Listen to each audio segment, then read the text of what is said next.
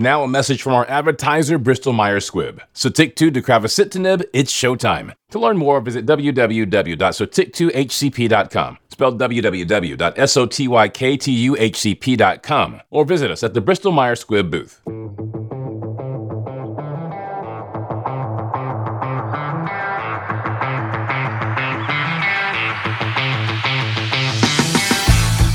You're listening to the Derms and Conditions podcast.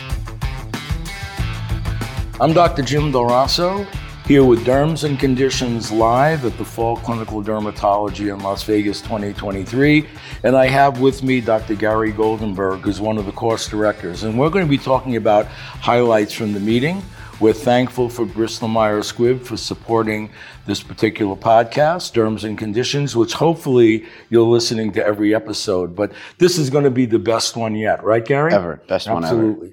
So one of the things that was exciting that just happened this week is the FDA approval of bimekizumab for the treatment of moderate to severe psoriasis in adult patients that are candidates for systemic therapy or phototherapy. We've been waiting for this for some time. What is different about it is it's an anti-17, IL-17A and F, which adds some punch to the efficacy of the drug. So what do you see with this particular agent as far as advancing or improving the responses in psoriasis? First of all, I want to say that I'm happy to be here with you. I'm always happy to talk to you about various topics, but especially dermatology. I think we're living sort of in the golden age of dermatology, and our patients are very fortunate. And this new drug approval is just a testament to the investment that industry is making in our specialty and in our patients. And I think my kind of thought process on biologics in general is that they just keep getting better and they keep getting safer. So if you look at the data of this new medication, the data looks, incredible. Patients are getting really good clearance rates. They are clearing fast. The safety looks very advantageous. And I think it's great to have another tool in the toolbox for treating patients with moderate to severe psoriasis. When you have 1 out of 3 patients after a single dose getting to PASI 90, clear. It's essentially clear. And so the results are, in terms of the efficacy, are excellent. But when you look at the simplicity of it, it's the same dose. It's great. Right? With every injection. And I think, we get really kind of bogged down with these measurements, PASI 90, PASI 100, PASI 75. When I see a patient with moderate to severe psoriasis, they just want to know that they're going to improve. They just want to know that they're going to get better, that the drug is safe, it's going to be efficacious, that they're going to stay better for a long period of time. Because all of our patients that have had various therapies before, they would kind of go back and forth. They would get better and then they would get worse. They get better and get worse. And some patients, that's even worse than not even improving. Right. I think the fact that they're going to be clear, almost clear, at a very high rate, with quickly with good safety, I think it just makes my job so much easier, because the conversations are just, it's a friendly conversation. It's not like the commercials you see on TV where there's a laundry list of potential horrible side effects, and when you go through those, the reality is the other agents we have are excellent, but this isn't a significant increment of greater improvement and faster improvement. And as far as the safety, there is a higher risk of candidiasis, but it's typically oral candidiasis that's very manageable. And look, I think no drug is for every patient.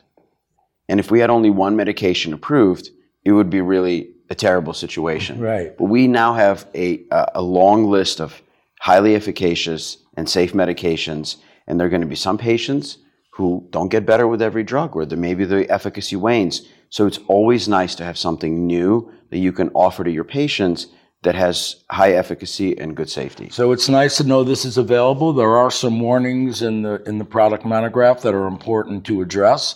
They're all things that we often deal with on a regular basis and are pretty easily managed.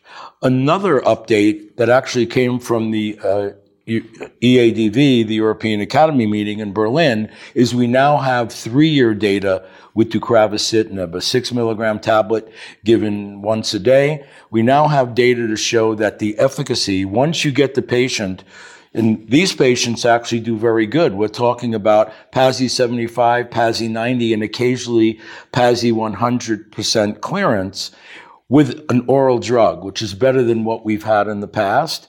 That once they get to that point of the improvement that they're going to get to, which is usually very high, they stay there. They don't drop off in that effect. And in looking at the adverse event profile, I mean, Gary, I have a question for you in a moment.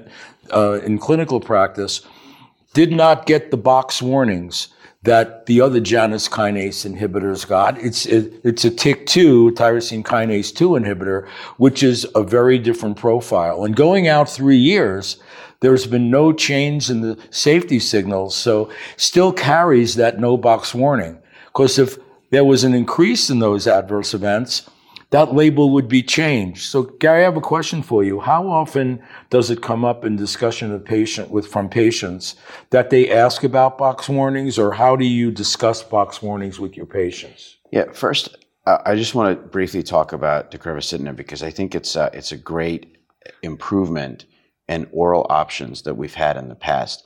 And look, not every patient is the right patient for a biologic, and some patients want to try an oral treatment before they go in an injectable. And I think having something that has really good efficacy and now 3 years of safety data makes an easy conversation. And what I think we see with a lot of medications, especially some of the newer drugs that have come out in the past, let's say 5 to 10 years, is once the safety is established short term, it appears in a lot of these drugs, this one included, that they continue to stay safe. Where some of the medications that were approved, let's say 15, 20 years ago, that wasn't always the case. So here I feel a lot more comfortable giving a patient something that I know has good safety for a long period of time. And look, the fact that it doesn't have a black box warning is certainly helpful. Having said that, I'm also comfortable using drugs that have a black box warning, and you just have to sit down and talk to the patient about the warnings. And look, our patient population is fairly healthy. We're lucky in that way. Overall. And a lot of these warnings come from other specialties. Some of our colleagues take care of patients that may be on multiple immunosuppressants or immunomodulators. They're older. They're more sick. They have more comorbidities. They're on other medications. They may also have some immunosuppressive or other adverse events. So I think once you talk to the patients and say, look, if you just look at the data in dermatology patients like you that are not also going to be taking other medications systemically that can affect your immune system, I think patients are more likely to understand. And there are recommendations on how to monitor the patients, what blood tests you need, and we've done that in the past with many other medications. So it's at the end of the day, we're doctors, so it's sort of our responsibility to make sure we're keeping patients safe. And look, if you can't interpret a laboratory report, then perhaps you should be doing something different. Yeah, that's a consideration, absolutely. Let's pause for a message from our advertiser, Bristol Myers Squibb. Sotyktu deucravacitinib, it's showtime. To learn more, visit www.sotyktuhcp.com, spelled www.sotyktuhcp.com, or visit us at the Bristol Myers Squibb booth. So I want to move on to another area, and I think it's really a great time in the area of having other things than topical corticosteroids. And topical corticosteroids are very important to us.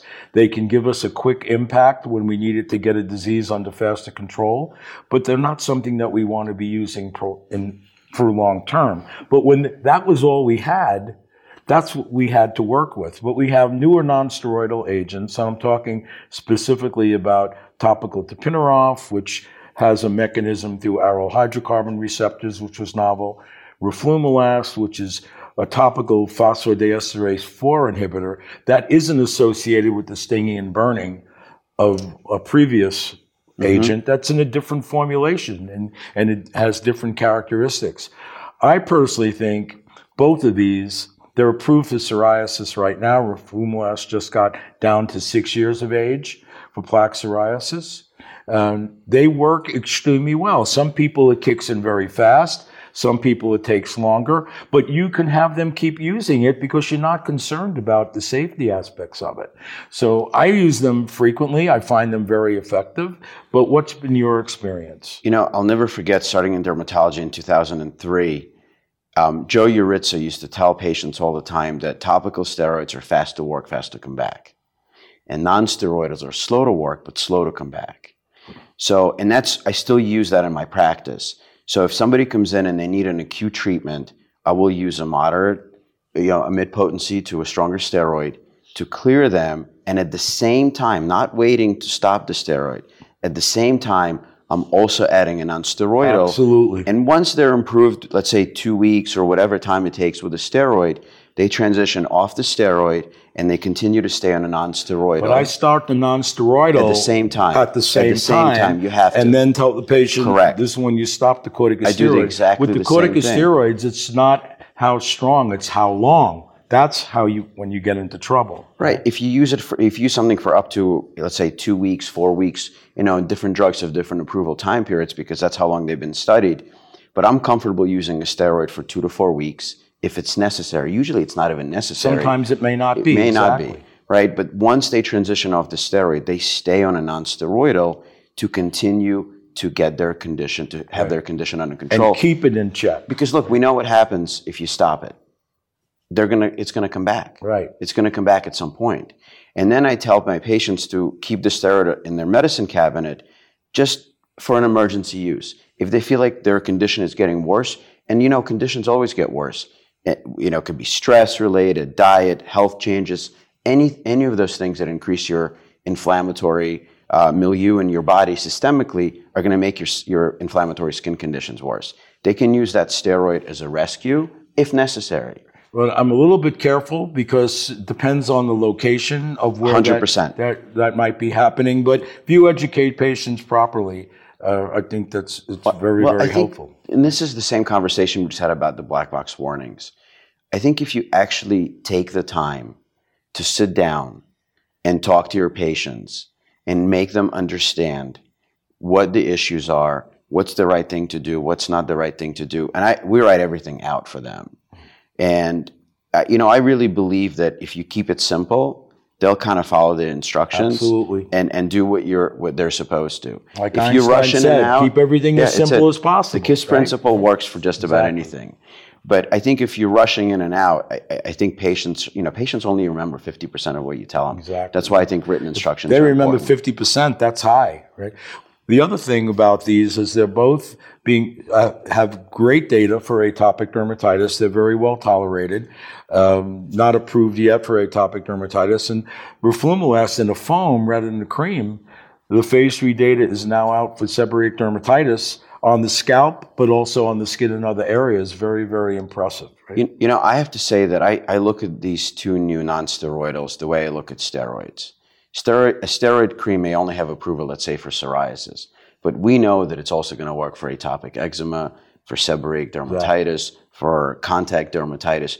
Anything that's inflammatory, if it has an anti-inflammatory pathway, it might work for. So I've tried both of these off-label for various inflammatory conditions, including the ones I just mentioned. Extremely well. And look, like any other drug, they work great for some patients, and for some patients they may need something else. But I think we have the tools to really kind of expand the treatment algorithm for our patients, and that at the end of the day, we have to do what's right for the patient in front of us. Well, it's not that long ago that topical corticosteroids, the package insert said they're approved for use in corticosteroid-responsive dermatoses. That's a very, very broad label, right? But then they got specific. Oh, you only studied it for this. That's the only disease that's FDA approved. But we know that these will work in other areas. But I have another question for you because we need to move on in the interest of time. What about in the cosmetic arena? What one or two things that really stood out at this meeting that you think are really important? I think acne is an interesting condition. We just had a triple combination therapy approved just this past week. And I think that acne is a condition continues to grow and change. In my practice, I would say 90% of my acne patients are adult women, and some of them never had acne as teenagers or, just had a few pimples, never really had severe acne. So I think it's important that we're continuing to develop tools specifically for that population. It is the fastest growing segment of the acne patients. And I think in my practice, I like doing procedures. I use more and more devices to treat acne. And I think that those are great tools to add to sort of what we're used to using for acne patients, such as topical retinoids and other combination therapies, maybe some oral antibiotics. There are some that are more specific for acne, as opposed to being sort of more broad. Even isotretinoin, I think, is still a very good option for some patients. But having a procedure, something that I know compliance is going to be 100% because I'm doing the procedure for the patient. You have the patient there. But on that topical therapy side, we now have benzoyl peroxide with tretinoin in a single formulation. The microencapsulation allows that. We have the triple topical with clindamycin, adapalene, and benzoyl peroxide. But we also have topical clascoterone, which is the first time we've had an androgen receptor inhibitor that can be used in males and females. But if you think about utilizing benzoyl peroxide with a retinoid or benzoyl peroxide with a retinoid and clindamycin, and now you're also using topical clascoterone, you're hitting all four pillars with a topical therapy approach, which we've never been able to do before. But what about the devices? There have been lasers that have been approved more recently for acne, and I know you've done some work with those. Any thoughts on that? Yeah, I love the laser devices for acne. I think that there's advancements. We now can target the acne more specifically. And there's some devices that they can target the bacteria that causes acne. Acne is always a conversation. It's like the chicken and the egg. So which are the ones that have been approved most recently? The one that I've used the most is called AviClear, and it's a 1726 pulse wave laser. And there's another one that's approved as well. And I also like the 1064 lasers for acne, for maybe more mild acne. And then I also like using microneedling with platelet-rich plasma. I think for a patient that has both active inflammatory acne and some acne scarring, it's a really, really good option. So I'll end up with your discussion about the oral antibiotics. Doxycycline and minocycline, except for the extended release formulation of minocycline, were grandparented in. They're broad-spectrum antibiotics. They work for acne, but sarecycline, which is FDA approved for acne specifically, 9 years of age and older, the primary data was on the face. They do have secondary evaluation on the trunk. It worked with both. But what makes it attractive, I think, is the side effects that we typically see and associated with tetracycline, whether it be GI upset, vaginal candidiasis, photosensitivity, were very low. But it has a narrow antibiotic spectrum, and it spares almost completely the organisms that are in the GI tract, the gram-negatives. Its activity is primarily gram-positive. The GI tract microbiome is very popular in terms of discussing not wanting to perturb that microbiome. So I'd like to end with your thoughts on it. I really love this conversation. In fact, there are some companies that are now developing drugs that specifically target the bacterial populations in the gut for inflammatory conditions such as psoriasis. And I think that we're just scratching the surface with our knowledge of the gut microbiome, but we do realize more and more just how important it is. So I think having an antibiotic that doesn't disturb it as much is a huge advancement for our patients, because our patients don't stay on an antibiotic for a week or 10 days. They're on it sometimes for months at a time. Right. So I think having... But Gary, even with those short courses, there's data with these antibiotics that when they you have destroy the microbiome. Those resistant bacteria persist for months to years. Right? 100% I agree with you, but for us it's even more important because our patients stay on for so long. Exactly. So I think using something that's more specific is very important. I always counsel my patients to make sure that they're taking in live bacterial cultures at the same time. So whether they're taking a probiotic or they're eating a food that's rich in bacterial cultures, usually it's a fermented food, those are things that we can do just to preserve the patient's general health. Because like you said, sometimes it takes a very long time for the gut microbiome to recover, And sometimes we now have evidence that sometimes it never recovers. Right. So Exactly. we want to keep our patients healthy, not just their skin beautiful and clear, but healthy overall. And I think that's just another thing that we can add to our Even practice. if you're not fully convinced, if you can avoid the problem in the first place, why wouldn't you? But you said scratching the itch.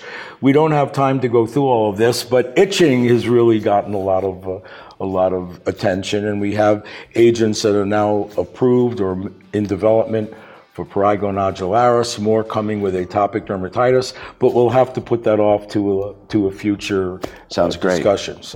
So we want to thank Bristol Myers Squibb for supporting this particular podcast, and Dr. Goldenberg, as usual, you are elucidating to our colleagues. Thank you so much for having me. I appreciate it. Thank you for listening to this episode of Derms and Conditions. If you have any questions, please email us at podcast@dermsquared.com.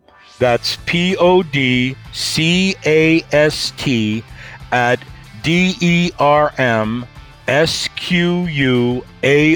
DERMSQUARED.com. Podcast@dermsquared.com. And now a message from our advertiser, Bristol Myers Squibb. Sotyktu deucravacitinib, it's showtime. To learn more, visit www.sotyktuhcp.com. Spelled www.sotyktuhcp.com. Or visit us at the Bristol Myers Squibb booth.